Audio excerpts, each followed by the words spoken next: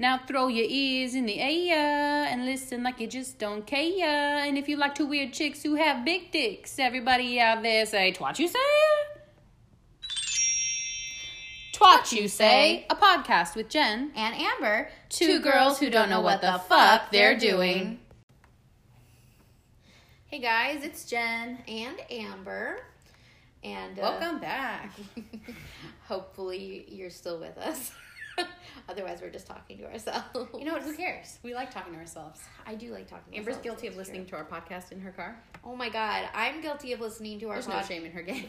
No, there's really not.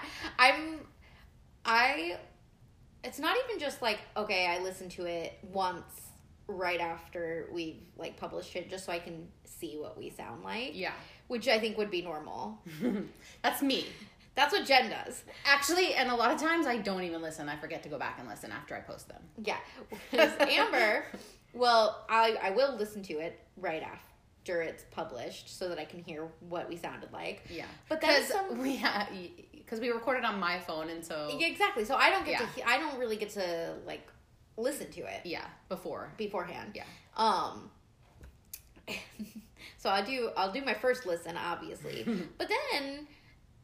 Usually what happens is if I'm listening to our podcast to hear it for the first time or whatever, it'll just go into the next episode, which is one that I've already listened to. Oh, and you just let it go. And I just let it go. And so I've listened to all of the episodes of our podcast. So all of our listens are from Amber. Exactly. I've made us the 69 cents. No, but like... Obviously, it's like I haven't done it like in a lot. For sure. But I've definitely listened to episodes of our podcast multiple times. Yeah. And sometimes also like if somebody like is like, oh, like, you know, send me the link to your podcast, blah, blah, blah. And I'm like talking to them and like, I'm like, oh, what episode are you on or whatever. Sometimes I'll re-listen to whatever episode they're on. So I can you can remember how dumb you sounded in it. Yeah, exactly. You know what I mean? So you can apologize for anything. Exactly. Or if they bring something up, I can be like, oh, what happened was. Exactly. Whereas sometimes if you bring something that I set up, like, obviously way later, I'm like, I don't fucking remember saying that. I'm not saying I didn't, but I don't remember it. So it's easier if I just kind of like listen, and then if somebody asks me a question about it, I'm like, oh yeah, blah blah blah blah. Yeah, you know what I mean. So we haven't even told you what this week's episode is. So we are focusing on mental health. Yeah, something I feel that is very important for most people, especially in our generation. For sure, and it's something I think that we both is something that's important that we get our own. It touches our heart because it's personal to us. Yeah, exactly. Like we both, I think, suffer from, you know, different mental conditions, illnesses, what have you. Even though that sounds like there's a stigma. It's taboo. It's like there's a stigma against that word. Yeah, it's like you say it, and then you instantly are like, oh my god, I'm going to be judged because I have a mental illness. But I'm sorry, I have anxiety and I have depression, and they come and they go, and sometimes they come and they stay a lot longer than other times, and sometimes it's fleeting. But yeah, exactly, it's my truth. Yeah, and it's like, and it sucks that there is that stigma because, like, I think one of the things that probably helps the most when you do suffer from some form of, like, you know, mental illness or mental, you know, disorder or whatever. Yeah. Is being able to talk about it. That's like one of the things that like you read and hear every time like they talk about like about mental health and about mental illnesses and like how to cope real life and stuff. But it's like there's this thing that it makes people feel like if they say anything about, you know, what they're going through, they're going to be labeled as crazy, or weak, or you know, or weird, or whatever, like, or somehow less than somebody else who doesn't have to deal with it, who doesn't tell or show that they have to deal with it. Yeah, exactly. And it sucks because like there's a lot of people that are struggling with it. So it's like we all feel alone, but we're the majority. But we're the majority. It's like there's a line in a Fall Out Boy song. I love Fall Out Boy. Where it's like all alone or all together we're alone, or all alone we're together. You know which one I'm talking about, right? No. Fuck, hold on. We're gonna figure this out, hon. I think it's All Together We're Alone. But I've got fucking goldfish brain. Or no, this one isn't even goldfish brain. This is just getting fucking old. So.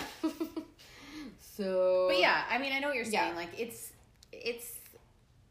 it's nice to know that you're not alone in the feelings that you have.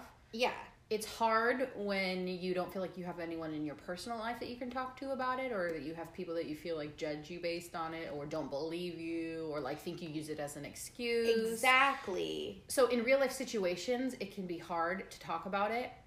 But even if it's just like looking through an online community and seeing comments about people and you don't have anyone in your life physically, at least you can like reach out to people online with social media and things like that make it easier so that you don't feel alone, so you can talk about your feelings and you can get them out and you can try to move past them and you can try to get better. Yeah, exactly. I mean, like, so you feel like we feel alone, but we're not. We're not. Yeah, like we're all connected. Yeah.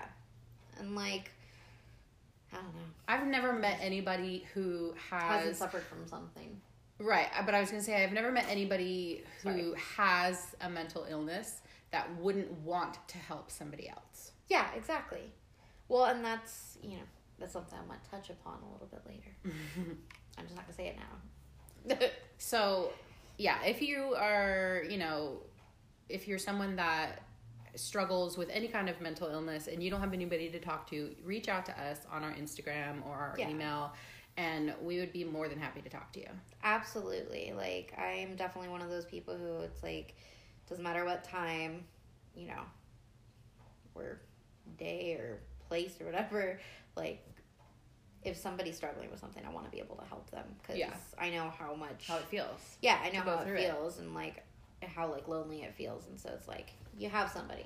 Also, I mean, maybe I shouldn't put this out there, but if anybody is ever like drunk and needs a ride home, and you got that my knows number, us, that knows us. Obviously, I'm not just like an Uber or a Lyft or whatever, but I definitely am also somebody who, somebody calls. But I feel like our friends should know that. Yeah, our friends should know that. But if you guys don't know, and potential new friends, if you don't know, if you're too drunk to drive, do it. Don't do it. Call Amber.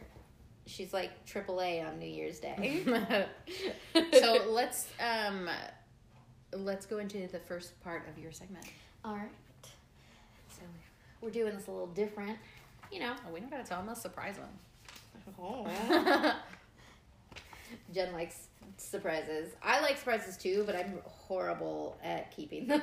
I always explain too much.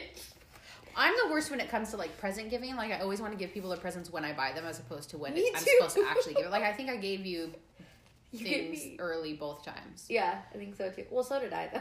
For Christmas and your birthday, I was like, open it early. I know. And then I feel like, but then when I do that, I'm like, okay, I feel like I need to get something else so they can have it on the actual day. So usually you end up getting multiple presents. That's funny. Okay. So I'm going to start by giving some definitions. If you heard me just whisper ouch, by the way, it's because I was picking out a pimple and it hurt. Anyways, continue. I just want to explain. Smacked her hand. Okay. So, the definition of mental health, or at least the one that you get when you Google it. Can I do a one quick interjection? Of course. Okay. So without going into too much detail about how we're doing the episode, because it's like a heavier subject matter, we're kind of going to try to mix some lightness in there too. Exactly. Just an FYI. We are going to stick with us, even if we're in the parts where it's a little more, Yeah, we're going to take the Grey's Anatomy approach here, which is serious fucking show, but they like to throw in little jokies here and there so that you don't feel like you want the weight of it. Yeah, exactly. The full weight of it by the end of it. Like, you're not so just like, well, that was the most feelings. Yeah. Because I feel like, you have to balance it out a little bit. I mean, it's just like real life. Exactly. You have to find a little light in the dark. Exactly. I wish that I had my other phone case on, because it has that Albus Dumbledore quote. Yeah.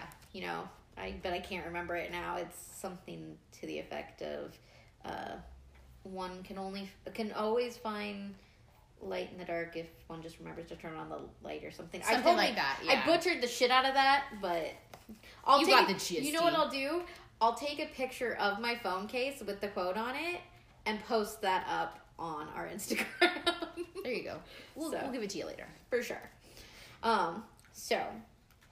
Mental health is defined as a person's condition with regard to their psychological and emotional well-being.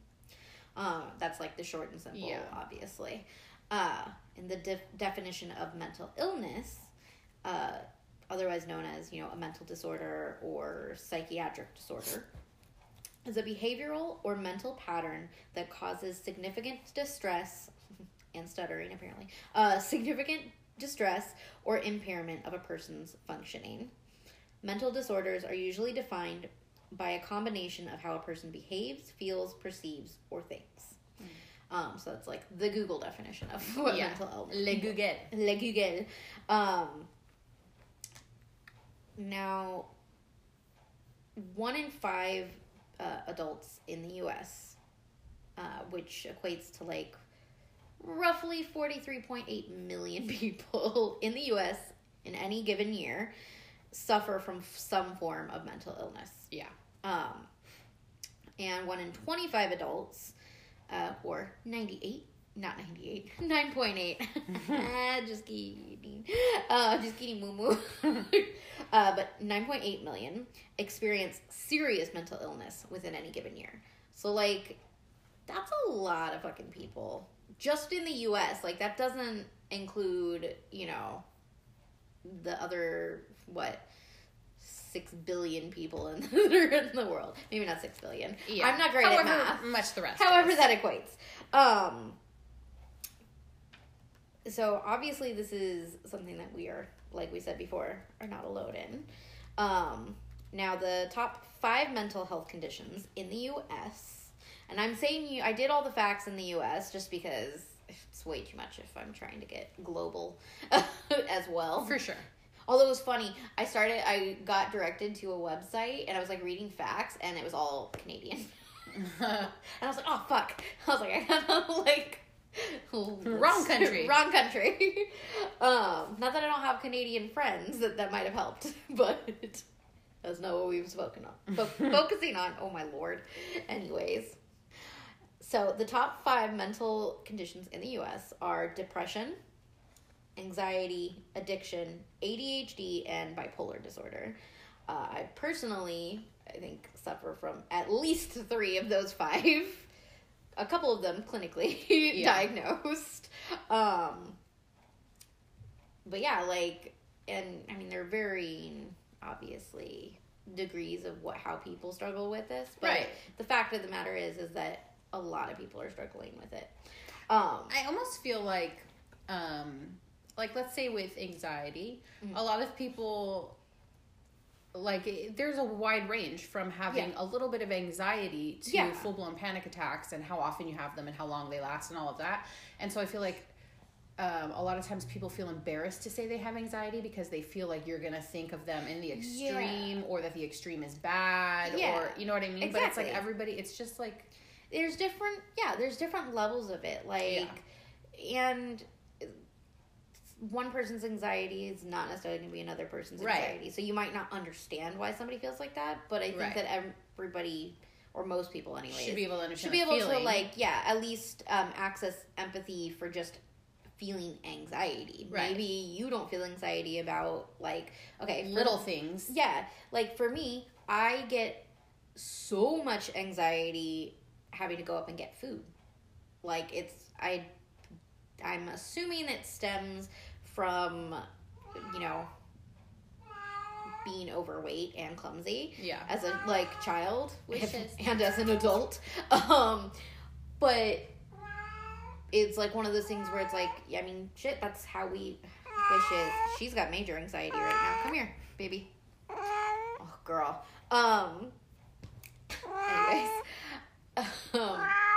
Anyways. Part of how we met was like when we were in high school, I used to pay you to go get my food, and that's from my anxiety. Like, yeah, a bunch of people would pay me to get food. Yeah, and like, you know what? I didn't mind it until I got like kids who were just mean making comments because like obviously I was buying a lot of food, and so people were like, damn, you grocery shopping, and like making all other kinds of comments, and that kind of gave me a complex about going. You're like, oh fuck. But yeah, I mean, I used to get really bad anxiety when so my anxiety's gotten worse as I've gotten older. Yeah. But I can remember distinctly, like when I was a kid, I would get real bad anxiety on the first day of school, or if I was out of school because I was sick for a few days, I would always feel anxious the day that I went back. And I still kind of feel that way. If I'm out sick from work, I'm always anxious the day I go back. Same. And I don't know what that is, why that happens, but for me that happens. Yeah. And I feel like an anxiety of like, I tend to over-explain myself to people because I feel like people aren't going to believe me if I, tell them that I didn't feel good, or say something short into the point. Yeah, exactly. Like, and then I end up probably making myself sound worse by over-explaining things, and it's like a vicious cycle of like anxiety. It's like, yeah, unfortunately. Yeah. So with all that being said, I'm gonna go into our first quiz of the night. So this one is to test your mental illness knowledge. Okay. Now, when I took it, I only got one wrong. Good job. And it was the only, like, I went back and forth between the answers, and then I hit the wrong one. Right. Because it was like, I think I kind of knew it was the other one, but then I picked, anyways, doesn't matter. But I got most of it, Kitty, I got most of it right. Kitty, I love you, but can you, like, not get, like, all up in my face right now? She's like, nope. Okay. Mental health is defined as a constant feeling of contentment, striking a balance in all aspects of your life, social, physical, spiritual, economic, and mental, or achieving a period of 12 to 18 months without a psychotic episode. B. Correct. Ding, ding, ding. All right. Next question. Mental illness is a single rare disorder or a broad classification for many disorders. I'm sorry, say it one more time. Sorry. Mental illness is A, a single rare disorder, or B, I'm going to start saying letters so it'll make it easier. That's fine. Yeah. Or B, a broad classification for many disorders. B. Yes. A lot of these are pretty common sense. Yeah. But then they'll trick you, and then you'll answer one wrong like me. I mean, it's like second guessing always, you know? Exactly. Part of our mental... Our problem. Yeah, exactly. Who is most likely to get a disease? Okay, let's start that over again. Who is most likely to get a mental disease? Poor, uneducated... Jesus fucking Christ. Words. Poor, uneducated people. It didn't came out B. like that. Sorry. A, poor, uneducated people. Why can't I say that word? B, people with stressful jobs. Or C, mental illness can affect anyone regardless of intelligence, social class, or economic level. C. Why was it so hard to get through that question? Because you're poor and how do you say it? Uneducated. Uneducated. Mental illness is caused by A, personal weakness or frailty, B, is hereditary, or C, mental illness can affect anyone well, it's basically C. Yeah. We don't need to reread that. The same thing? Yeah. Violence is often associated with mental illness. True or false? A, true... Not A. Well, that doesn't make sense. True, the general public is often more at risk.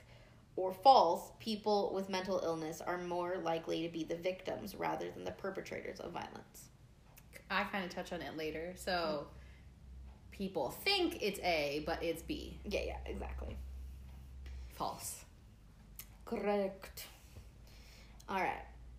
Excuse the pauses. My phone is You're a little slow right now. Depression and bipolar disease are collectively known as A, anxiety disorders, B, mood disorders, or C, personality disorders. Mood. Correct. All right. Panic attacks and phobias are collectively known as A, panphobic disorders, B, anxiety disorders, or C, fear-based conditions. C? I almost went with A. Is it A? No. It was B, anxiety disorders. I did know that. I got that one right. I'll tell you the one that I got wrong once we get to it. SAD stands for A, simple anxiety defect, B, is a short form of sadness, or C, seasonal affective disorder, a type of depression that follows a seasonal pattern. C. Correct. Oh, wishes. Yes, that is correct. I actually have a friend who suffers from this. And I was told that when I was really, really depressed when I worked at SIVA, that it might have been the reason I got so depressed might have been partially because of something similar to seasonal affective disorder. Yeah. Because I kind of feel like I get seasonal depression. I mean, it's funny because... Which sucks because I love the rain. I love the moody weather. It's my vibe. Exactly. I was just going to say that. I'm my favorite months are usually... But I do tend to hibernate during those months. Exactly. And I feel like hibernating and isolating myself is what kind of gets me in those mind frames. Exactly. Yeah, I feel like even though, all my favorite things are in, winter months and things like that, and I love the weather and all of that, I still somehow, my depression kicks in. Yeah. I think it's a lack of vitamin D. Exactly. Which when I was working at SIVA, I worked nights, and so I wasn't you weren't getting the sun. Yeah, I was sleeping through that. Not that I get that much sun anyways, but I was getting but we no got it. sun. We get it more in the summer regardless, because anytime we're walking to and from anywhere, we're getting the sun. Because we get a lot of sun. And I wasn't getting that because I was. And I was just watching a YouTube video, and it was Jordan Shrinks, and she was talking about how she takes vitamin D because it helps with seasonal depression, and she gets that because she's in Canada. Yeah. No, I was, actually I had my physical therapist when I was at SIVA and that whole workers' comp thing. The doctor that saw me told me to take vitamin D because it'll help a bunch of things. Yeah.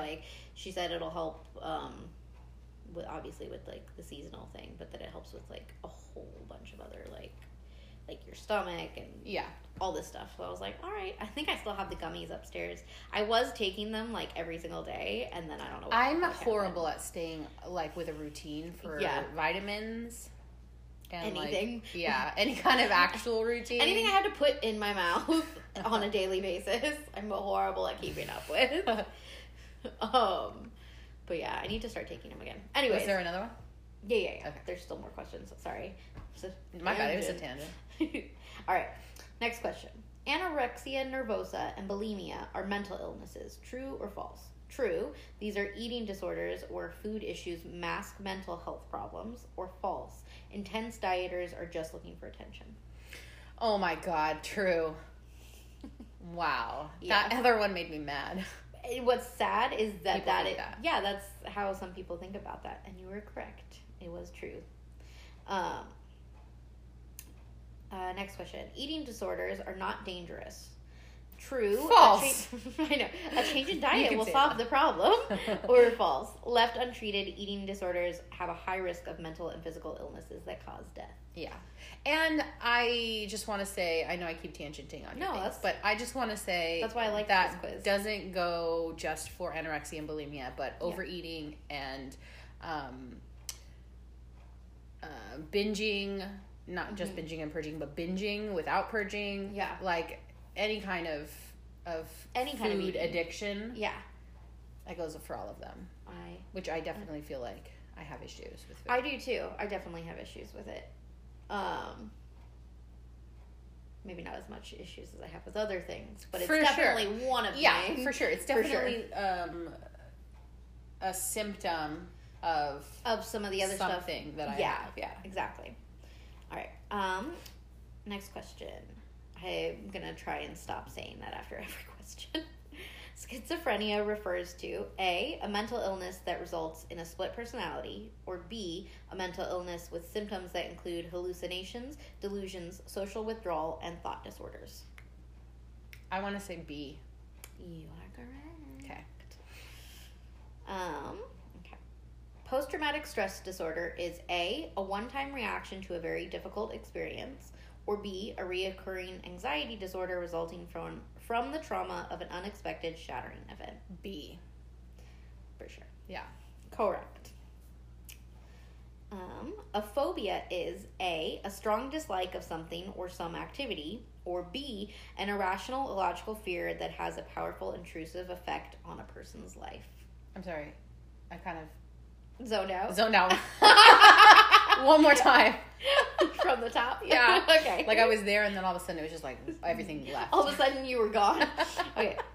A phobia is A, a strong dislike of something or some activity, or B, an irrational, illogical fear that has a powerful, intrusive effect on a person's life. B.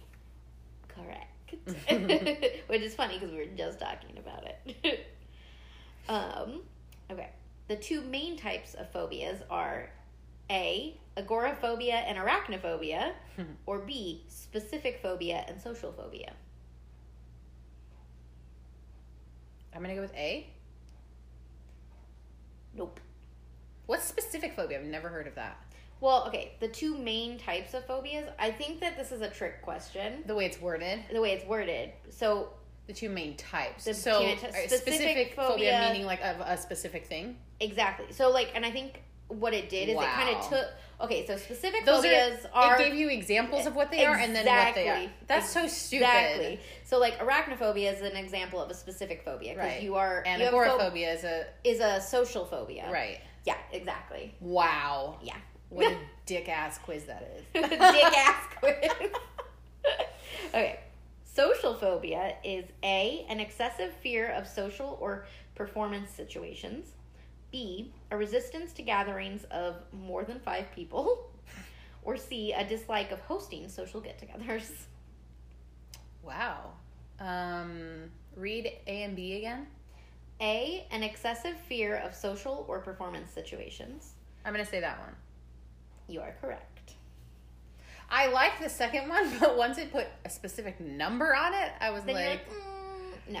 And I think that's what I was trying to like trick you a little bit. Phone, hello. Phone's not listening to my finger. Okay. Eating disorders only affect women. True, women are more vulnerable to media images of thin females. Or false, men develop eating disorders too, though in smaller numbers than women. It's B, but the A statement is also true. Exactly. It tries to trick you. Yeah. That is for sure. Okay. It sucks being a girl, man. I know. It really does. But apparently also sometimes it sucks being a boy. I mean, it rocks being a woman. It's awesome being a woman. I would still prefer to be a woman over being a dude, but certain parts of it suck ass. For sure. Agoraphobia is A, the fear of the supermarket, B, the fear of the outdoors, or C, fear of being in places or situations which would be difficult to escape from. Huh. None of those were how I would describe it. Read them again. Agoraphobia. Okay. Okay, read them again, though, the answers. A, the fear of the supermarket. Shit, why can't I say that word?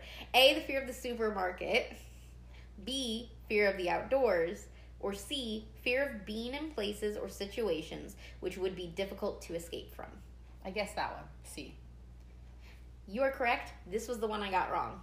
What'd you do, outdoors? The fear of the outdoors. Because I know that that's one of the things when you have agoraphobia And anytime I've seen it portrayed whenever in things, I've thought of agoraphobia, I've thought of fear of people, fear of being around a lot of people. Yeah. So none of those technically said it in those ways, so I was a little confused at first. And that's what because I went back and forth on the fear of the outdoors and the fear of being in places and situations. And then, but in my head, the only examples that I could remember of agoraphobia being in, like, TV shows and stuff. Yeah. They haven't wanted to go out. Left their house. They haven't left their house. So then I was like, yeah, it was kind of like a trick question a little bit. So then I went with the outdoors, but then it was the other one. But you got this one right, so good on you. Yeah, that was the only one I got wrong when I did the quiz. I was like, fuck. I almost had a perfect score. Okay. What is cognitive behavior therapy, or otherwise known as CBT? A form of treatment for some mental illnesses, which includes exposure therapy and anxiety management training. Or B, lectures that provide people with detailed information about their mental illness and how they should behave. A. Correct. Clinical depression is A, sadness or disappointment. B, depression brought on by frequent trips to a hospital or dental clinic. Or C, severe feelings of worthlessness, sadness, and emptiness that last for several weeks and begin to interfere with a person's work or social life. C. Correct. Unfortunately. Correct. I'm a member of that club. Me too. Okay. Postpartum depression is A, the sleep deprivation suffered by many parents in the first few months of caring for a new baby. Or B, a severe depression affecting new mothers that can last for some months after childbirth. B. Correct. Don't tell ladies that they just need to sleep. I'll slap you. Exactly. It is a real thing, and it is more than just feeling tired. Yeah. Like, it's crazy. Manic depression is also known as A, the highs and lows, B, bipolar affective disorder, or C, the blues. I'm sorry, one more time? Manic depression is also known as A, the highs and lows, B, bipolar affective disorder, or C, the blues. So what's another thing that they refer to? A? The highs and lows? I feel like this is wrong, but... Incorrect. It is B. I almost went with that one, but... Yeah, bipolar affective disorder. Yeah. We're almost done with this quiz, by the way.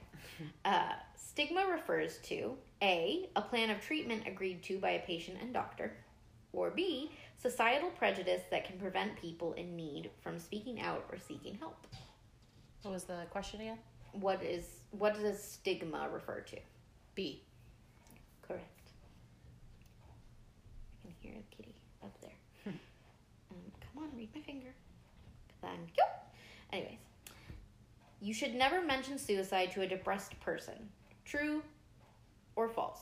True, you could put the thought into the mind of a vulnerable person. Or false, just saying the word will not cause a person to attempt suicide. False. Correct. Okay. There is very limited treatment for mental illness. True or false? True, mental illness is always a life sentence. Or false, a person's quality of life can be improved with treatments such as psychotherapy, cognitive behavioral therapy, medication, occupational therapy, and social supports. That one. Correct. And our final question. The anxiety disorder involving persistent thoughts, ideas, or images and repetitive behaviors is called A, obsessive-compulsive disorder, or OCD, B, repetitive syndrome, or C, panic disorder. OCD. Yeah, baby. And I missed 3. Yeah, but you did pretty good. I ain't mad at it. Yeah, I wouldn't be mad at it either. So you did very good. Thanks. Let us know if you knew that stuff, if you learned anything, if you can teach us anything. All right, and so now we're gonna go into another quiz. Gotta pull it up though. It is, what kind of anxiety disorder are you? And now, while I look up this quiz on my phone, I would like to kind of put a little disclaimer here. Obviously, when you do a quiz online, don't take it as like a diagnosis. it's a lot of the quizzes that I was finding online. First of all, they all said that too, but it was like, it's more to kind of give you an idea of like, if you're recognizing like certain being behaviors self-aware. Being self-aware. Like if like by taking that quiz, it kind of helps you recognize some things that you're doing. Like seek out professional like a professional opinion, right? So you can and professional advice and exactly. And, these are not meant as like what's the word I'm looking for? These aren't. It's not like a doctor's diagnosing you when you take this quiz online. Is basically what I was trying to get at. All right. My phone is being an asshole right now. Almost there. All right. Okay, what kind of anxiety disorder do you have? Okay. Let us begin. And this one only has like 10 questions, so it'll be a quick one. Okay. You're invited to a party. What do you do? A, I don't attend parties unless I'm the person throwing them. B, I spend 3 hours getting ready for the party because I want to look perfect. C, parties are my worst nightmare. D, why did I forget the alphabet for a second there? D, no one would ever invite me to a party because everyone hates me. Or E, gulp down some Xanax and hit the road. I mean, none of those are really me. But find the closest one, I guess, would probably be... Read the first three again. I don't attend parties unless I'm the person throwing them. Mm-hmm. I spend 3 hours getting ready for the party because I want to look perfect. Parties are my worst nightmare. I would say A. A? Which animal do you most identify with? A, a chihuahua, which mine just sat down next to me. B, a mole. C, a squirrel. D, a sloth. That's the one I picked. Or E, a long-tailed cat in a room full of rocking chairs. That one. I don't know what that means. I think it's essentially like... But I would pick that one. Yeah. You're like, it spoke to me. Let's go with it. Okay. What describes your house? And again, pick the one that's most closely describing what you think. You know what I mean? Okay. A. Wow. I just squeaked. A. Just a regular house. You said describe my house or describe my perfect house? No. What describes your house? So what describes your current living situation? A. It's just a regular house. It's not a big deal to me. B. Super clean. I sweep and mop every day and have a place for everything. C. Thank you. C. These don't actually have letters, so I'm having to add the letters and my brain is not working. C. Super sloppy. I never feel like cleaning. D. Cozy with all the material comforts I can afford. Or E. I never have to apologize if company comes over. It's nice and clean.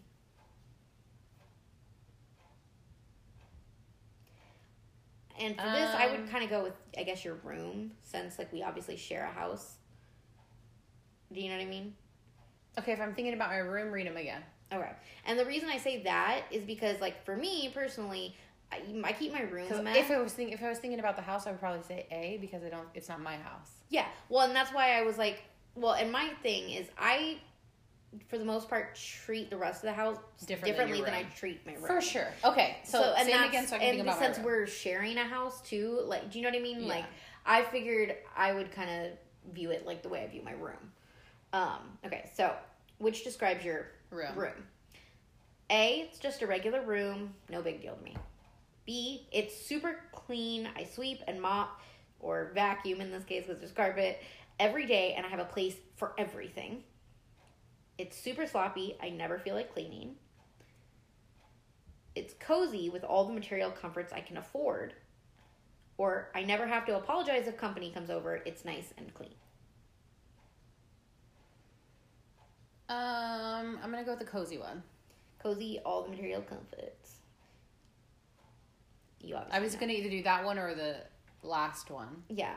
Well, when I have, for me, I went with the sloppy one because I'm unfortunately. That's how it is like. That's how it is for the most part, when I'm by myself. Yeah. But I do, if people are coming over. Clean it up, for sure. I clean it up. Obviously, this last New Year's was, I had a mental issue, breakdown, whatever you want to call it, on that day, and this was the only time that I've actually not finished cleaning my room before somebody got here. Yeah. And then I flipped out. And then I over-medicated myself and couldn't do shit. So, anyways, that's a whole other story for a different time.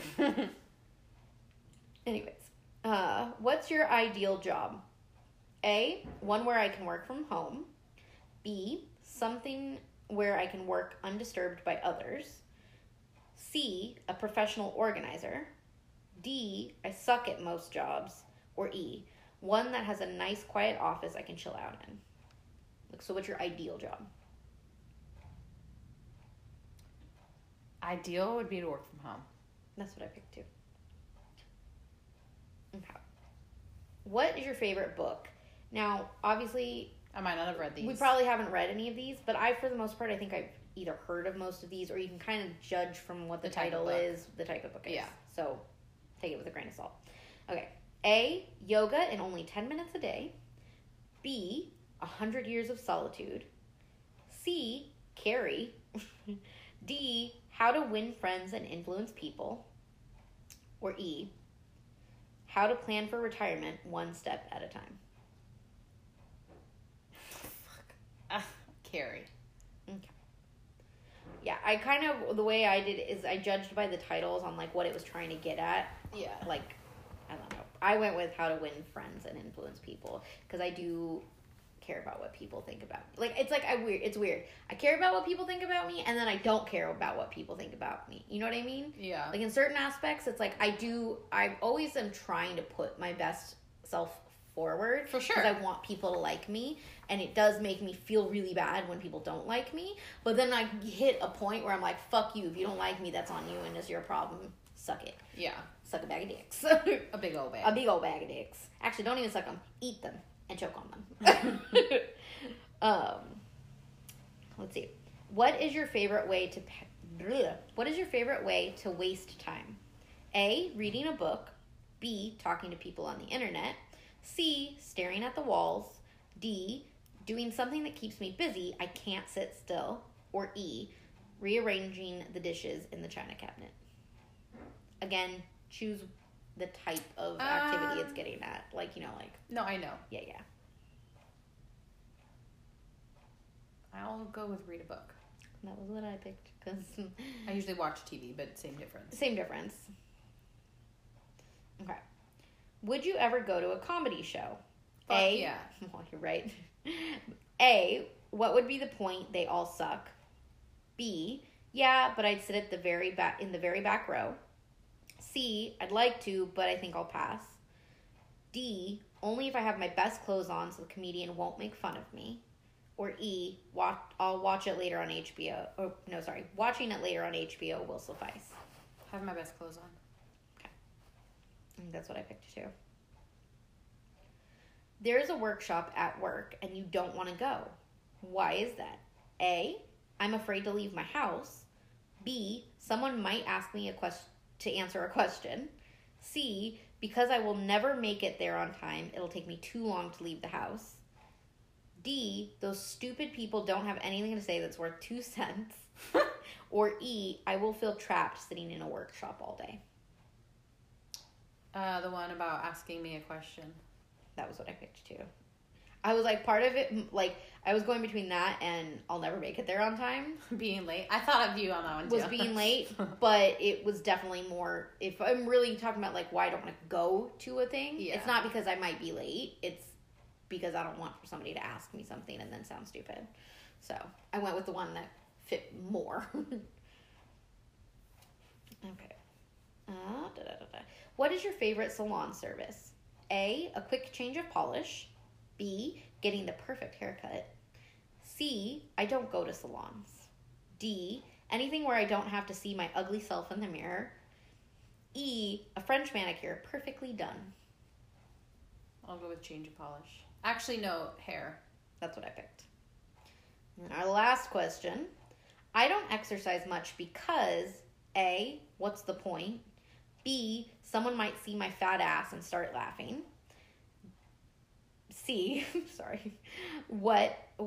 I exercise all the time. Are you kidding? D, it gets boring doing the tapes over and over again. Or E, I freak out when my heart starts pounding. What were the first two? What's the point?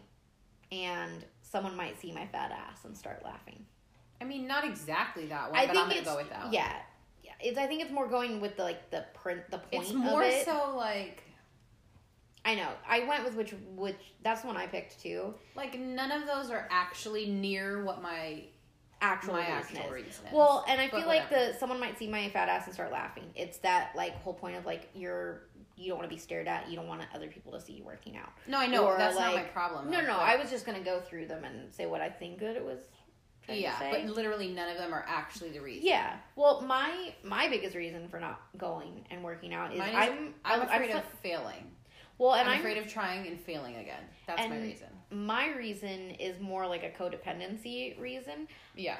I find it really, really, really hard to motivate myself to do something when I'm not doing it with somebody else. Yeah. I mean, unless it's something that's supposed to be like a solo, all of these things can be solo, and other people have no problem doing things solo. Yeah. I'm more of a solo girl.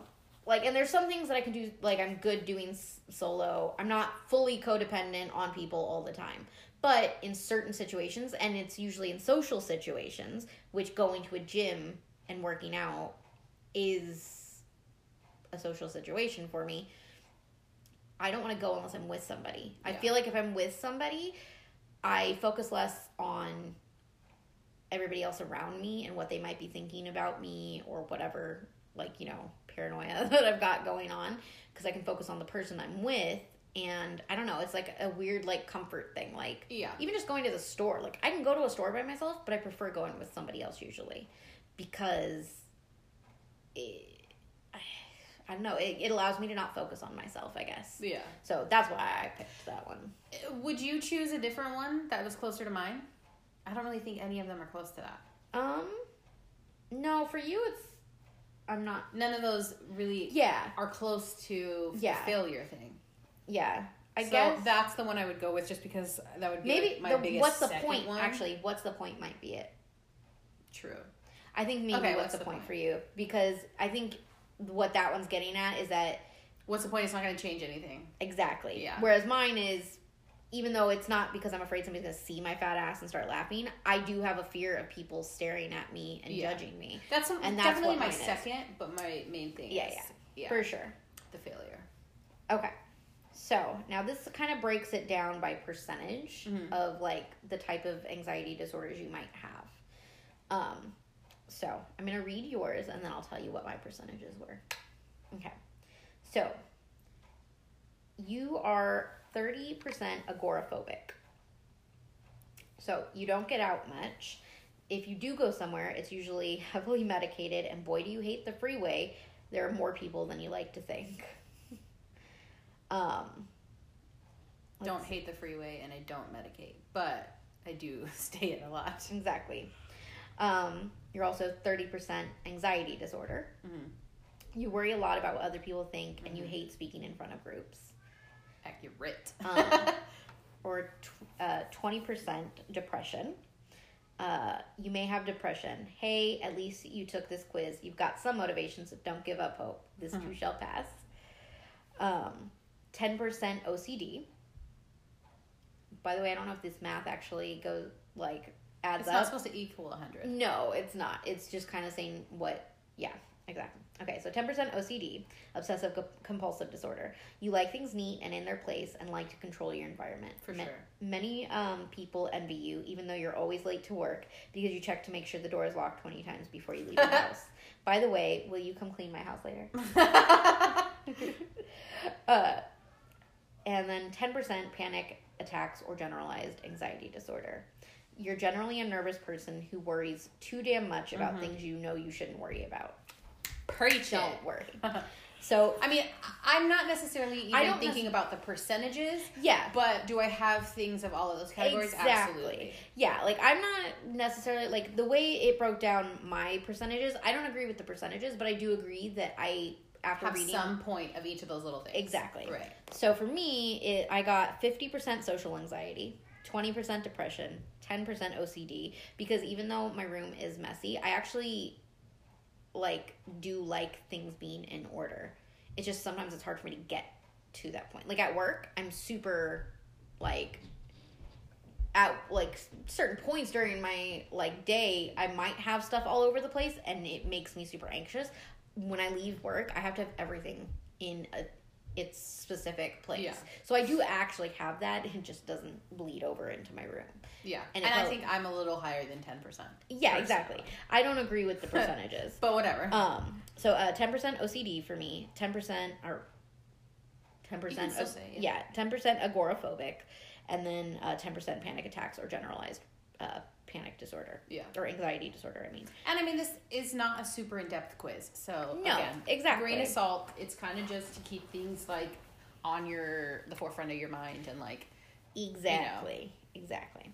So, now that we've taken that quiz, I feel like this is the perfect time for Jen to enlighten all of us with a little bit more actual information and knowledge about some of the things that were discussed in these quizzes. So, you take it away, girl. So, stay with me on this. Okay. It's kind of going to be more informational and a little less back and forth. But whatever. Yeah. Okay, so I just want to cite where I got most of my information from because I'm not this smart. I didn't do all the research to get the information I'm telling you, but Margarita Tartakovsky, MS, did, and she wrote an article called Media's Damaging Depictions of Mental Illness, and I got a lot of my information from there. I got some information from a few other places, but the majority was from hers, so... I'm going to talk a little bit about different portrayals of things in the media that have shaped the way people think about mental illness. I have some misconceptions or myths that people think. And then I have a few statistics at the end. A couple of them you already said, so I'll skip those ones. And then, cool. And then we'll go back to Amber to finish us off with some lightness at the end of the tunnel. A little positivity. Okay, so in the opening scenes of Wonderland, which is a drama set in the psychiatric and emergency room units of a New York City hospital, a man who suffers from schizophrenia... Sorry, I'm laughing because you're staring at me. Oh, I'm sorry. No, it's fine. I won't stare at you. I always get funny when people stare at me. I'm covering my eyes. No, you're fine. Okay, sorry. Okay. A man who suffers from schizophrenia goes on a shooting spree in Times Square and later stabs a pregnant physician in the stomach. The series portrayed a bleak life for people with mental illness, and groups like the National Alliance on Mental Illness criticized its themes of hopelessness. The show originally had come out in the year 2000 and then was soon canceled after because of all of the different people giving them backlash on the fact that they were giving poor views on it. But they did bring the show back in 2009 for a time. Gotcha. I know. I vaguely remembered that. I don't think I watched it, though. So images of individuals with mental illnesses aren't always so in your face like that example. Subtle stereotypes pervade the news regularly. A local news program in Central Florida reported on a woman setting her son's dog on fire, and the reporter ended the segment by stating the woman had been depressed recently. So intentionally and unintentionally kind of blaming what she did on the depression. Mm-hmm. Whether it's a graphic depiction like in Wonderland or an insinuating remark like on the news, the media often paints a grim and inaccurate picture. Research has shown that many people get their information about mental illness from the mass media. What they see can color their perspective, leading them to fear, avoid, and discriminate against individuals with mental illness. These myths don't just damage public perceptions, they also affect people with mental illness. The fear of stigma can prevent individuals from seeking treatment, One study even found that workers would rather say they committed a petty crime and spent time in jail than to disclose they had been to a psychiatric hospital. Damn. I'm not surprised by that, though. I'm not surprised, but also... It's sad. Yeah. But it's yeah, true. But yeah. it's, yeah. So here are some myths we're going to go over. So the first myth, people with mental illness are violent. So we kind of touched on that earlier. Cheryl K. Olson, the co-director of the Center for Medical Health and Media at Massachusetts General Hospital Department of Psychiatry, said, studies have found that dangerousness and crime is the most common theme of stories on mental illness, but research suggests that mentally ill people are more likely to be the victims than perpetrators of violence. And in a study published by the American Psychological Association, research of crimes committed by people with serious mental disorders found only 7.5% were directly related to symptoms of mental illness. Researchers analyzed 429 crimes committed by 143 offenders with 3 major types of mental illnesses and found that 3% of their crimes were directly related to symptoms of major depression. 4% of their crimes were directly related to symptoms of schizophrenia disorders, and 10% of their crimes were directly related to symptoms of bipolar disorder. Lead researcher Gillian Peterson, PhD, stated, when we hear about crimes committed by people with mental illness, they tend to be big headline-making crimes, so they get stuck in people's heads. The vast majority of people with mental illness are not violent, not criminal, and not dangerous. Yeah. The study didn't find any predictable patterns linking criminal conduct and mental illness symptoms over time. Two-thirds of the offenders who had committed crimes directly related to their mental illness symptoms also had committed unrelated crimes for other reasons, such as poverty, unemployment, homelessness, and substance abuse, according to the research. Peterson said, is there a small group of people with mental illness committing crimes again and again because of their symptoms? We didn't find that in this story. I'm not really surprised by that. Mm-hmm. It doesn't, I feel like because somebody has a mental illness, everything that they do, you're just going to blanket it under that mental illness. Yeah. And that's not the case, and that's not true. So Are there a lot of people with mental illness incarcerated? Yes, but is their mental illness the reason they are incarcerated? Probably not. Most likely not. Yeah, for sure. Okay, the next myth, they don't get better. Even when portrayals are primarily positive, we rarely see progress. For instance, the lead character in Monk, who has obsessive-compulsive disorder, regularly attends therapy but has yet to improve. Otto Wall, PhD, professor of psychology at University of Harvard and author of Media Madness, Public Images of Mental Illness, said he believes this perpetuates the myth that treatment is ineffective. If you're seeing a therapist and haven't experienced much improvement, you might feel the same way. However, this may mean that it's time to switch therapists. When searching for a therapist, remember it's best to shop around.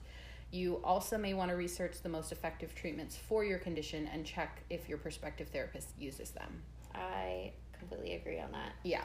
That's one of the biggest things where it's like, I myself, like, when I have the ability or, like, you know, either money-wise or health insurance at work or whatever, I always try and, like, seek out, like, help for the things that I know that I need to work on or that my mental illness is, my, like, whatever.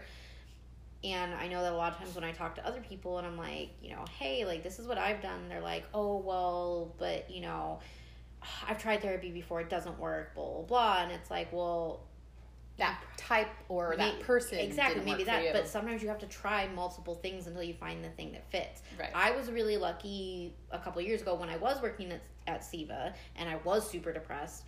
At least I had insurance and I got an appointment with a psychiatrist and a psychologist, and you know, I got on medication and I did, I think, weekly or not weekly, with monthly therapy. Mm-hmm. And I loved my therapist. I got lucky right out the gate with her, but that's not always the case. Yeah, that's not always the case. Yeah. But that is definitely something, like, do things to try, and if it doesn't work, try something else. Yeah. Like, keep trying until you find what works. Exactly.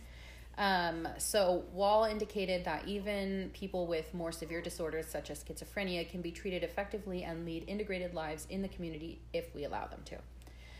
If the media rarely show people getting better today, you can only imagine the portrayals just a few decades ago. When he was diagnosed with bipolar disorder, Bill Lichtenstein, founder and director of Lichtenstein Creative Media, spent almost 4 years before meeting another person with the illness because no one talked about it. In the 1990s, when he got better, Lichtenstein produced Voices of an Illness, the first show to feature everyday people, including a Yale graduate and a Fortune 500 executive, discussing their illness and recovery. And clearly the need was there. After providing the National Alliance on Mental Illnesses number on the show, the organization received 10,000 calls a day. Wow. I've never heard of that show, but I kind of want to look it up. I've never heard of it either, but there should be more shows about that. Yeah, there should. Because there's a stereotype that people who have mental illness are like a specific type of people, and it's everybody is affected. Exactly. Okay, so the next myth is that depression is caused by a, quote, chemical imbalance. Cheryl K. Olson said, thanks to direct-to-consumer drug ads, many think mental illness treatment is simple and requires only a wonder drug to correct a chemical imbalance. Though there's a plus side to thinking that way, it does squash the idea that mental illness is a moral failing. Olson further stated that this hypothesis of depression being a chemical imbalance hasn't been substantiated with research and oversimplifies depression's causes and treatment. It isn't that neurotransmitters are insignificant in contributing to depression. It's that they're part of an intricate interplay of causes that include biology, genetics, and the environment. Olson said, the more we study the causes of mental illness, the more complex they can seem. And many people with depression are not helped by the first drug they try. In fact, some never find a drug that helps. Yeah. So which is unfortunate. Yeah. Which is also unfortunate, why, but don't give up. Yeah. I mean, and I'm somebody who I have taken, medication, and I have found you found something. that helped and worked, but because I don't always have health insurance, so I can't always be on medication. I do also seek out other things to try, because I don't think that the medication is the only thing. Right. That's well, I mean, it's obviously not, because I've never taken medication for it, and yes, do I have periods of depression? Yes, but they always pass eventually. Yeah. As long as I work to get out of them, you know what I mean? Like, you have to put... so it's I don't put all my eggs into the prescription medication basket, but it is definitely something that can help. That does help when I have access to it. Yeah. Like, it's something that, it makes it easier for me to cope and, do other things. Like, do the other things that also help in eating and making. But it's not the only way. It's not the only way. Yeah. So the next myth or misconception is that teens with mental illnesses are just going through a phase. Movies like Heathers and the American Pie series depict alcohol and substance abuse, depression, and impulsivity as normal teen behavior. The movie 13 features substance abuse, sexual promiscuity, an eating disorder, and self-injury, but the main character never seeks treatment. Ultimately, these behaviors may be viewed as a glamorous benchmark to beat. You know what's crazy about the 13 one, though, is that that's based on Nikki Reed. But that's how she wrote that movie based on her own, growing up. Mm-hmm. So she obviously did end up fixing it.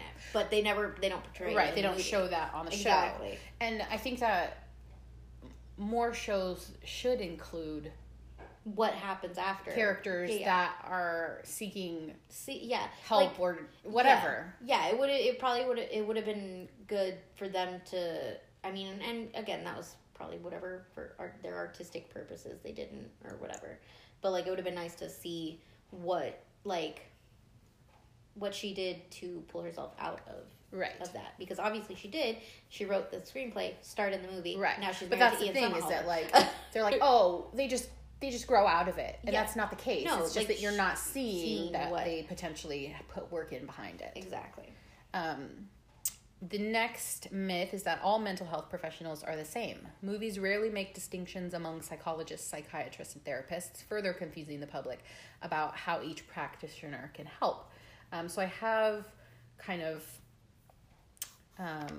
not descriptions, but kind of just overviews of the different types. Yeah. So the first is psychologist or PhD, which has a doctorate of philosophy. a research degree. This is the traditional degree of practicing academic and research psychologists. Training includes courses in psychological assessment, theories, and practice of different types of psychotherapy, research, and statistics, as well as diagnosis and ethics. The emphasis of this degree is on research and theory, much more so than any other of the degrees that we're going to talk about. A pre-internship experience called a practicum is usually an integral part of the program. Some programs require multiple practicums. The average length of a PhD program is 6 to 7 years. PhD psychologists most often pursue careers in academia or practice. The differences between a PhD psychologist who graduated from a clinical program as opposed to a counseling program are minimal. Clinical programs, which are more widespread, tend to focus more on serious mental illness like depression, schizophrenia, and anxiety, its assessments and treatment. And then counseling programs tend to focus more on change of life issues like divorce, relationship problems, academic problems, etc., and the assessment of those problems. The next is a psychologist with a PsyD instead of PhD. And this is a doctorate of psychology, a professional degree. This is newer, circa 1968, and it's offered to those individuals interested exclusively in the practice of psychology. Its focus tends to be more clinical or clinically oriented than the traditional PhD, offering more pre-internship experience and practical coursework in lieu of courses on research and statistics. Some programs require up to 3 practicum experiences before internship. These practicums typically are 15 to 25 hours per week for an entire year. There are some graduate students in these programs with 15 to 2,500 pre-internship clinical hours and gain another 1,000 to 2,000 hours while on the internship before they graduate.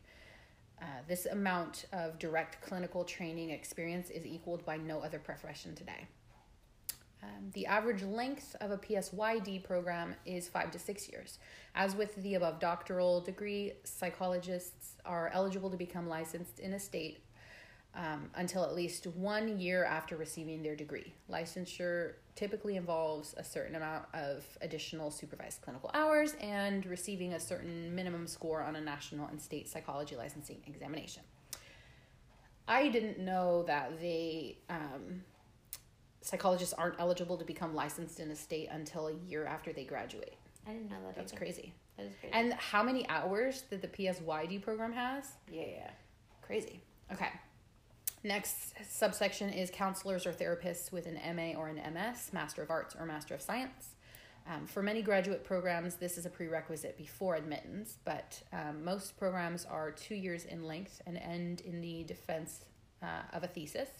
Many programs offer terminal degrees, which allow individuals to not go on and pursue a doctoral degree, but to go out in the world with the master's degree alone. Master's level therapists are usually trained in psychotherapy techniques, but have little or no coursework in psychological assessment, theory, and research. And the last one I'm going to go over is a psychiatrist MD medical degree. So psychiatrists start out as regular doctors, traditionally with 4 years of medical school after college. During this time, physicians interested in specializing in psychiatry will typically take clinical electives in topics relating to psychiatry and a clinical rotation of psychiatry. Psychiatrists then go on to complete a residency in psychiatry. A psychiatric residency typically involves 3 to 4 years of additional clinical training, generally in a hospital setting. Experience in medication management, inpatient and outpatient treatment modalities, and crisis evaluations is usually gained during the physician's residency. Psychiatric residents will typically have didactic training in the form of seminars on common medical health topics such as psychotherapy, professional ethics, psychological assessments, etc. Outside of the residency experiences, psychiatrists typically have no formal education background in psychological assessment, research, or in the practice or theory of psychotherapy. Psychiatrists are the only mental health professionals who can prescribe medication, and nowadays this is the majority of what psychiatrists spend their time doing for the for the treatment of most mental disorders. Psychiatrists sometimes still practice some type of psychotherapy, especially if they're in a private practice, but generally they just dose out meds. Yeah, exactly. I remember when I had my appointment set up, like for the very first time with both of them. Yeah. It, like, the psychiatrist, it's definitely more of, like, a going down, like, asking a few certain questions, and they kind of base it off of that. Yeah. It was way, like... Super quick and kind of, like... and even her follow-up appointments, they almost always were over the phone because they could be done in, like, 15 minutes. Yeah. Whereas with my psychologist, I had to, like, go... Talk to them for 45 to an hour. I think it's more so like the psychologists. Yeah. If they think that medication would help you, refer you to the psychiatrist who will give you that medication. Exactly. Okay, so that's done with those. The next myth is the mental health professionals are evil, foolish, or wonderful. Since the 1900s, the movie industry has been crafting its own field of psychiatry, giving the public an inaccurate and often terrifying view of mental health professionals. Schneider categorized this portrayal into 3 types of doctors. So there's Dr. Evil, Dr. Dippy, and Dr. Wonderful. Schneider describes Dr. Evil as the Dr. Frankenstein of the mind. He's vastly disturbed and uses dangerous forms of treatment, like lobotomies, to manipulate or abuse his patients. Dr. Evil is often seen in horror movies, Olson said. A surprising number of people, especially teens, get misinformation about psychiatry and hospitals from these films. They think they'll lock you up and throw away the key. Olson described a recent episode of Law & Order Special Victims Unit where the greedy and arrogant psychiatrist who exploited his patients turned out to be the killer. Though he rarely harms anyone, Dr. Dippy is crazier than his patients, and his treatments range from the impractical to the wacky. Dr. Wonderful, think Robin Williams' character in Good Will Hunting, is always available, has endless time to talk, and is supernaturally skilled. This portrayal, too, has a downside. For one, clinicians can't live up to this kind of accessibility or to the idea that they're supernaturally skilled, able to read minds and immediately give accurate profiles of people they haven't seen. In fact, to properly diagnose a patient, practitioners conduct a comprehensive evaluation, which often includes using standardized scales, obtaining a mental health history, administering medical tests when appropriate, and talking with family members, all of which can take several sessions. Dr. Wonderful also can breach ethical boundaries, making it difficult for people to know what's ethical and unethical behavior. Robin Williams' character violates confidentiality by speaking with his buddies about his patient. Plus, many of these fictional doctors lack boundaries between the personal and professional. Films frequently feature psychiatrists sleeping with patients, an egregious violation. One recent example of that is on the show You on Netflix. Yes. John Stamos, who plays a therapist, sleeps with his clients, kind of gets obsessed with her. So it is something that reoccurs in our media. Yeah, for sure. And it does kind of give you like a, how do I trust these people? They are just people, and people make mistakes and do bad things. Yeah, exactly. So that's the end of like my myth section. I had some statistics that I wanted to go over to kind of just drive home again the fact that if you are struggling with mental illness, you're not alone. Like, so many people are. So you had my first 2 statistics. I figured that there was going to be some overlap for sure, at some point. But those were the only 2 because I mean they were, general statistics. So among the 20.2 million adults in the U.S. who experience a substance use disorder, 50.5% of them, or 10.2 million adults, also have a co-occurring mental illness, which I already have information on just because my ex was an addict and I went to tons of meetings with him. And so it's very common for people with substance abuse. That's basically a symptom of an underlying medical illness a lot of times. An estimated 26% of homeless adults staying in shelters live with serious mental illness, and an estimated 46% live with severe mental illness and or substance use disorders. Rocky.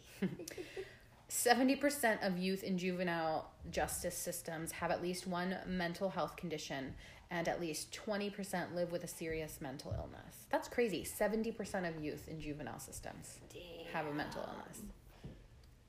Ooh, that's a big old number. Yeah. Big chunk. Only 41% of adults in the U.S. with a mental health condition receive mental health services in the past year.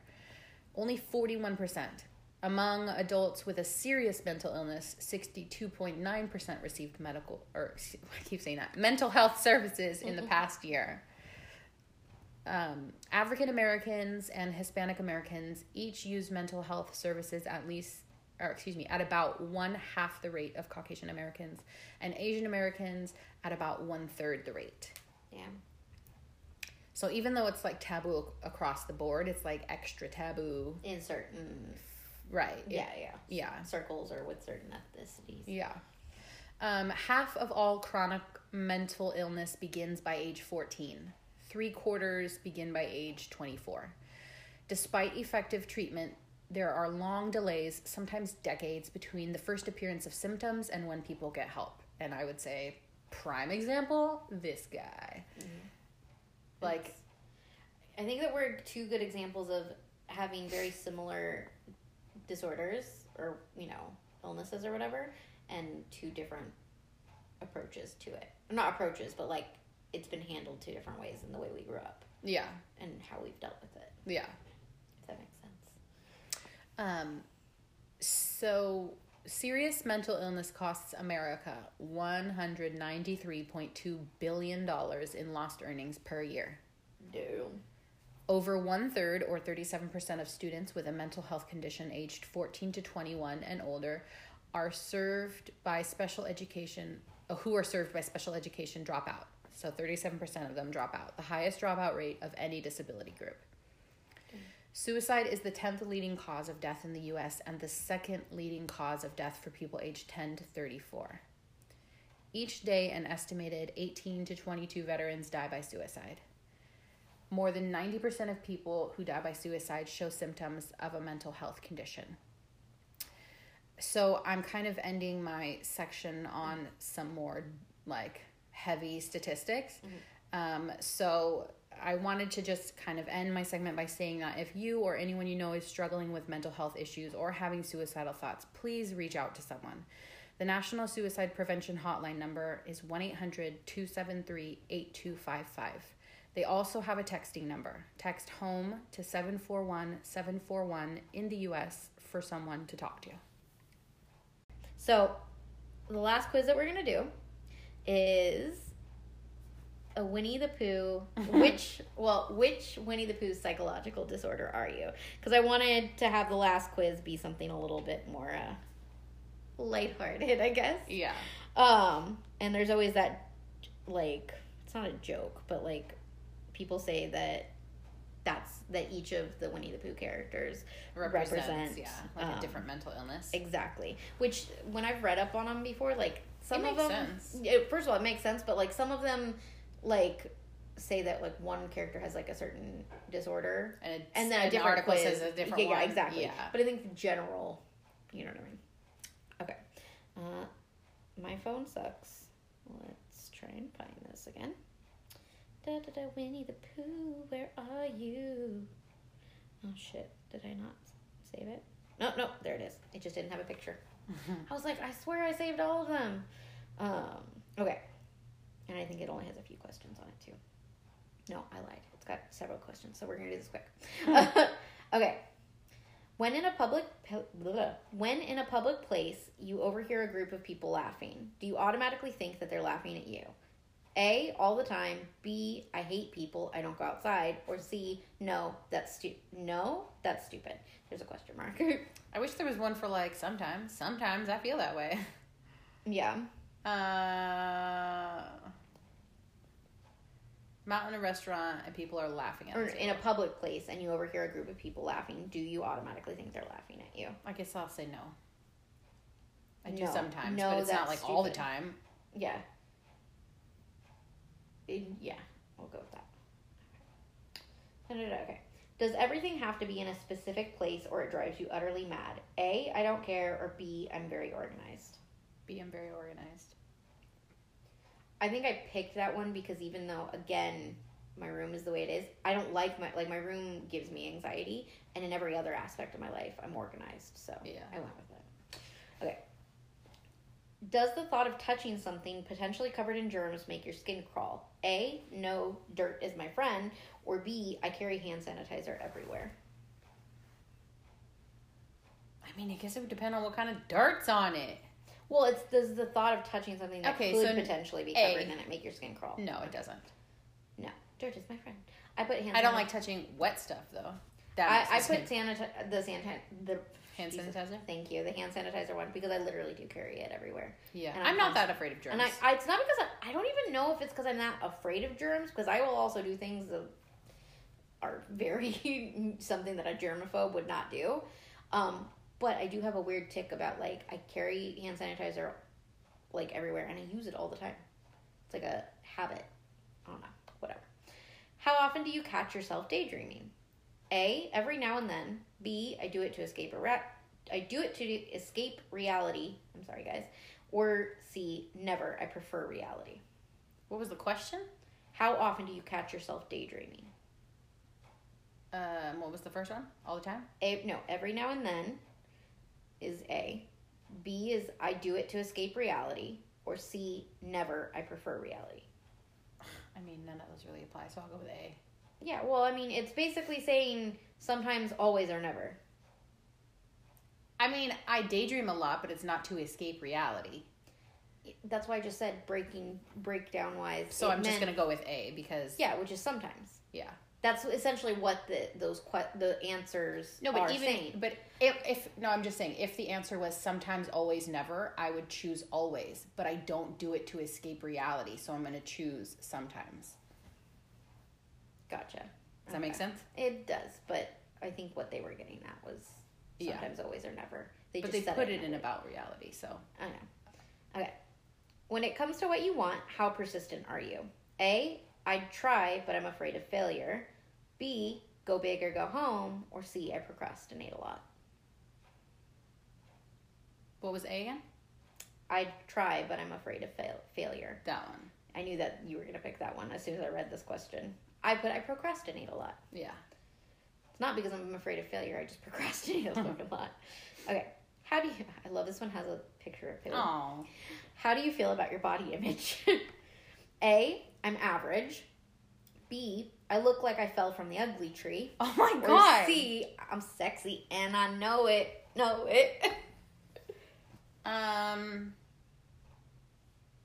I would say average. I put him sexy and I know it. Because in general, that's how I feel. Usually if I'm upset about something that has to do with my body image with somebody else, it's because I don't understand how they can't understand that I'm awesome. That sounds really bad and like full of myself. But anyways. Are you afraid of the dark? No or yes? Yeah, hell yeah. Yeah, same. Okay. When talking to someone, are you easily distracted or interrupting them? A, no, I'm a good listener. Or B, yes, I can't help it. Yes, I can't help it. Same. I'm easily distracted for sure. I think I am still a good listener sometimes, but in general conversation, I get distracted really easily. Yeah. If it's like something like really like important, I can locked in. Exactly. Yeah, for sure. Okay. When you do something, do you feel the need to be admired or appreciated for it? A, honestly, yes. Or B, no, I just like to help. Honestly, yes. I put, no, I just like to help. Because for the most part, I don't care if I get, like, I don't need the recognition, but I appreciate being appreciated. Yeah, for sure. Okay. Like, I do things to be nice, but I want people to know that I did them to be nice. Yeah. I think that it's one of those things where the way I kind of, like, tried to pick, like, because I really could have gone either way with that question. Yeah. I kind of was like, okay, if I do something and somebody doesn't, like, show appreciation for it, more times than not, do I feel, like, upset by that? Or more times than not, do I just kind of go, oh, well, it would have been nice, but whatever. Yeah. And because more often than not, I'm that than I am. Like, sometimes if I do something for somebody and I think it's been building up for a while, then I'll be like, there's usually a straw that breaks the camel's back where, like, I do something and somebody doesn't appreciate it. And I'm like, really? I've done all this stuff for you. Yeah. And you still can't? But in general, if I do something for someone and they don't show, like they don't say thank you or whatever, I don't even think twice about it. Yeah. I'm just like, I just did it to do it. So that was my little process there. Anyways, do you often get attached easily? A, no, I don't trust people. B, yes. Or C, depends. No, I don't trust people. I put depends. Because I can get really easily attached to people, but then... I used to. But more not often anymore. than not now, it's a very specific person. Because in general, I'm more closed off to people now. Yeah. Because of things that have happened. Okay. Are you happy? A, of course. B, I'm okay. C, I swear I'm bipolar. Or D, no. I'm okay. That's what I picked too. When you hear a sound at night, do you freak out or go back to sleep? A, I go back to bed. B, I freak the fuck out. Or C, I go downstairs and see what's up. I freak the fuck out. Okay. Do you consider yourself better than others? A, duh, I'm perfect. Or B, no. No? Yeah, I put that. Because I don't think I'm better than a lot of other people. I don't think I'm bad, though. Yeah. But yeah. When you were younger, did you believe your stuffed animals had feelings? Yes. No. Or no, that's weird. No, that's weird. I put yes. I still think they have feelings. I don't. Oh, whatever.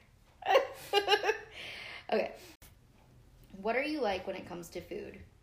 A, is food a carb? Or B, I eat like a pig. I feel like these are both the same answer.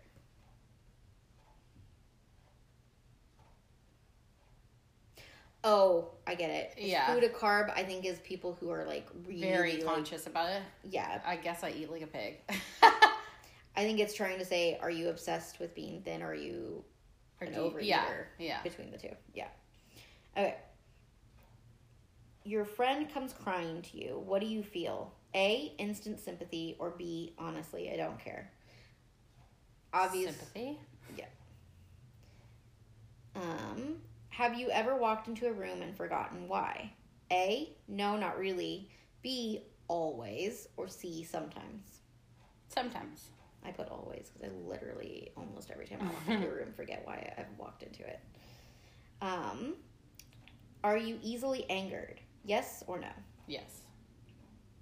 I put no. Do you find it hard to interact with others? A, no, I'm a social butterfly. Or B, I'm socially awkward. Socially awkward. I mean, I don't find it difficult all the time, but of the two, I'm socially awkward. And between the two of them, I was like, I am socially awkward, but I think I kind of covered up a little bit, and I end up being a social butterfly more. Yeah. If that makes sense. Also, that was the last question, and it's calculated your results. Would you like to know who you are? Sure. You are Owl. You have a narcissistic personality disorder, being excessively preoccupied with themselves. Narcissistic personality disorder, somebody excessively preoccupied with themselves. The way they worded it was weird. Okay. You have an overwhelming need for admiration and usually a complete lack of empathy towards others. People with this disorder often believe that they are of primary importance in everybody's life or to anyone they meet. Usually preoccupied with fantasies of unlimited success, power, brilliance, beauty, or ideal love, and are often envious of others or believe that others are envious of them. But behind the mask of ultra confidence lies a fragile self-esteem vulnerable to the slightest criticism. I mean, some of that's true, some of it's not. Right? I got rabbit, which I didn't 100% agree with. When I read the thing, you'll understand why. But I mean, it's the same with owl. I don't 100% agree well, with yeah, exactly. I was like, but, I mean, I guess. I thought I was going to get somebody else more over this one, but then when I read it, I was like, a little bit. So, I got rabbit. Rabbit is signifies obsessive compulsive disorder. Or not signifies, embodies, whatever. You know what I'm trying to say. Rabbit over-organizes and is obsessed with order and method. OCD obsessions are repeated, persistent, and unwanted urges or images that cause distress or anxiety. Most have a fear of being contaminated by shaking hands or by touching objects others have touched. Doubts that you've locked the door. Intense stress when objects aren't orderly or facing a certain way. Images of hurting yourself or someone else. Distress images repeating in your mind. Typically, they have obsessions with washing and cleaning, counting, checking, and demanding reassurances and orderliness. So, while I do agree with some things within that, it's definitely not the one that I think that I was the most. And I think that if I re-answered some of the questions, because also when we were going back through this, I was like, oh, I think I answered it thinking it one way. Mm-hmm. And when we were redoing it with yours, I was like, oh, wait, that's what they meant. And so I would have answered things differently, and I might have gotten a different character. But whatever. It is what it is. And with this particular one, obviously, it was definitely just for entertainment. It was not, anything serious. Anything serious. That was more my jokey quiz. And all jokes aside, if you do suffer from any of those disorders or any, disorders, it can be hard, but it's, it's not hopeless. It's not. And so that brings me to the last little thing that I wanted to kind of touch on. So one of my favorite, actresses and just people in general, is Kristen Bell, which I think that you are also a fan. Yes, she's bae. I love her forever and ever and ever. And she is somebody who's been, really open about her mental health and isn't afraid to talk about things that she struggles with and doesn't want other people to be either. So I have a couple of quotes from her. I'm just going to get into this. Okay. So one of the things that she's said is, there is such an extreme stigma about mental health issues, and I can't make heads or tails of why it exists. Anxiety and depression are impervious I can't read my own handwriting, impervious to accolades or achievements. Anyone can be affected despite their level of success. And, that's super true. And there's a lot of, there's a lot of other celebrities who've also come forward with their stuff. Or not with their stuff, but with the things that they deal with and their disorders and stuff. And people think they have perfect lives because they're celebrities. Yeah, exactly. But they don't. And I wish that more celebrities would do that, because it would open up conversations for things. Because it's I have I wrote down some of the celebrities, and I knew some of them obviously already because they do talk about it. But people like Emma Stone and Kendall Jenner, they've talked about their anxiety and stuff. They've been very open about that. Miley Cyrus and Adele and Jared Padalecki and people like that, they've talked about depression, which with Jared, I've gotten something from every single one of his Always Keep Fighting campaigns. Because it's he's one of my favorite people. And to know that somebody who seems on the outside, have it all. They have it all, and on the outside is such just a happy person. Yeah. I see a lot of myself in Jared, because he seems like somebody who is a happy person, who likes helping people, who likes, all this stuff, and should have every reason to be happy, and still sometimes isn't. And I feel like I'm that kind of a person. Yeah. Because there's different phases of depression. Some people, you get there's this, idea that you have to be, look all doom and gloom. Right. And that means that you have depression. Right. No, like Kristen. You can have a smile on your face and be crying on the inside. Exactly. The way that, Kristen Bell, you would look at her and think, oh, that's not somebody, she's so bubbly and so, all the time, there's no way she would suffer from anxiety and depression and, all that. And it's no, we wear masks. And not even just masks, for me, I feel like it's am I I'm a generally happy person, a bubbly person, a social person. But because I suffer from, I do suffer from other things, and so I feel like I'm both people. Yeah. You know what I mean? But I mask it more with the bubbliness, and so people don't get that, I have like severe lows, you know, and it's harder for them to understand because of when you see somebody who's like super happy, you're like, oh, they must be happy then. Yeah. Like, nope, not all the time. But yeah. So one of the other quotes that I really liked of hers was, or not quotes, but like something that she said. That's a quote. That's a quote, but anyways. Okay. In the medical community, you would never deny a diabetic his insulin, ever. But for some reason, when someone needs a serotonin inhibitor, they're immediately crazy or something.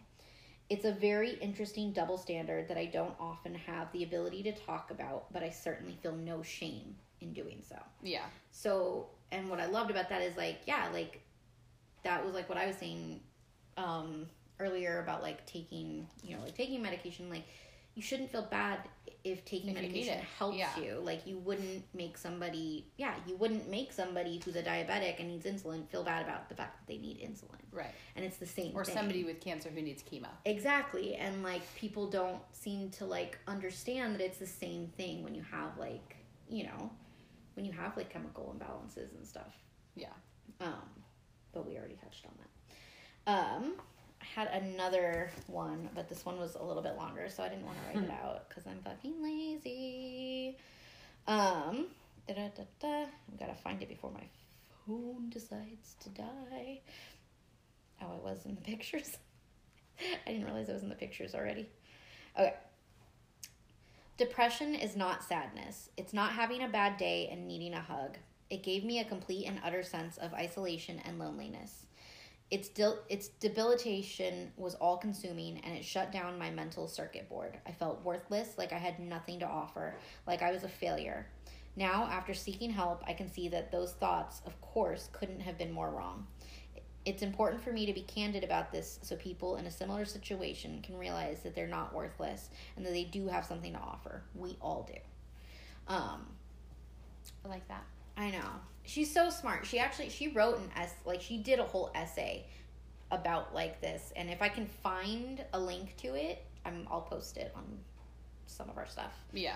But I couldn't find it at first when I was like researching. So I was like, I got to dig a little deeper. I think it's on a different, like, it was posted to like a random site. Anyways. Yeah, we can post it on our Instagram story if we find it. Yeah. So if I find it, we'll post it.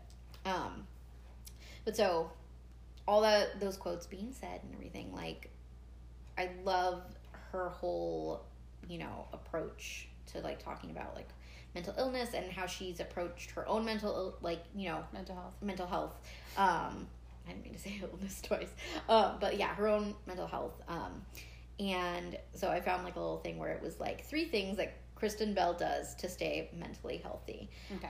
And I thought they were some really good ones.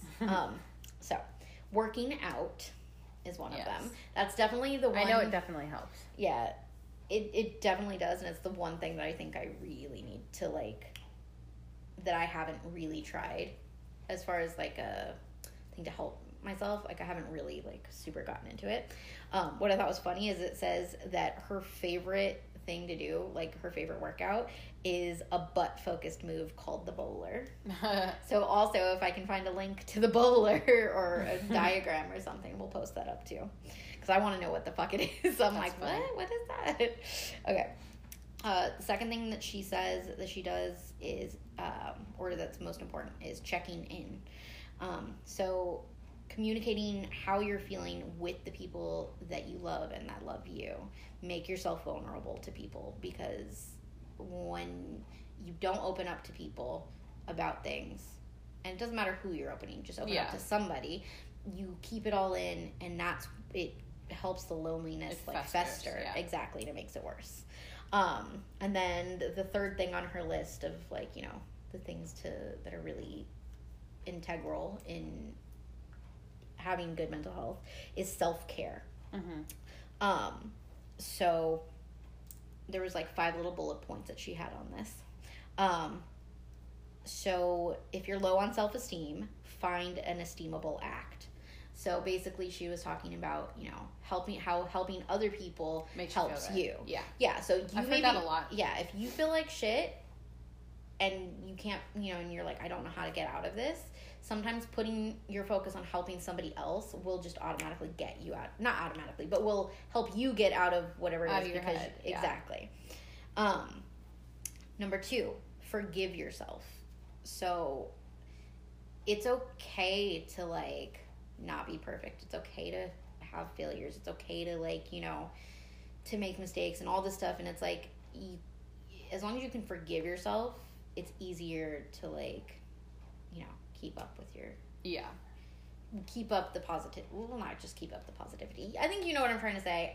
It's getting late. I'm getting tired. My words are not coming out as much. I think everybody understands that, though. Just... Yeah. If, forgive yourself... For everything that you're holding. For everything that you're holding. Yeah. Forgive yourself for the things that you can control and that you can't control. Yeah. Forgive yourself. Number 3, reevaluate your current level of stress. So, like, she quoted Cher, which I thought was, and I loved this quote, which is, if it doesn't matter in 5 years, it doesn't matter. Yeah. So basically, take a look at what you're stressing about, and if it's not going to really affect, like, anything other your future, like, long term, and it's, it's not, like, don't worry about it, because you're not even going to think about it in 5 years. In 5 years. Yeah. Like, you might not even think about it in 5 months. A lot of times it's maybe the next 5 minutes or 5 hours. Yeah. And if you keep stressing on it, then it's going to... It'll turn into longer. Exactly. But don't. Like, if it's not something that matters long term, then don't worry about it. Number 4. Easier said than done, Kristen. Exactly. Number 4, lean on people, which is kind of going with that same whole, like, checking in, be vulnerable, allow people to help you, don't do everything. Don't take it on yourself. Yeah. Because you don't have to. And it's a lot easier when you have other people to help. Other people. Period. Exactly. And then number 5, and maybe the most important one in self-care, order pizza. Because sometimes you just need a pizza and it's going to make you feel better. And you know what pizza is? A pizza pie. I think we should make some pie.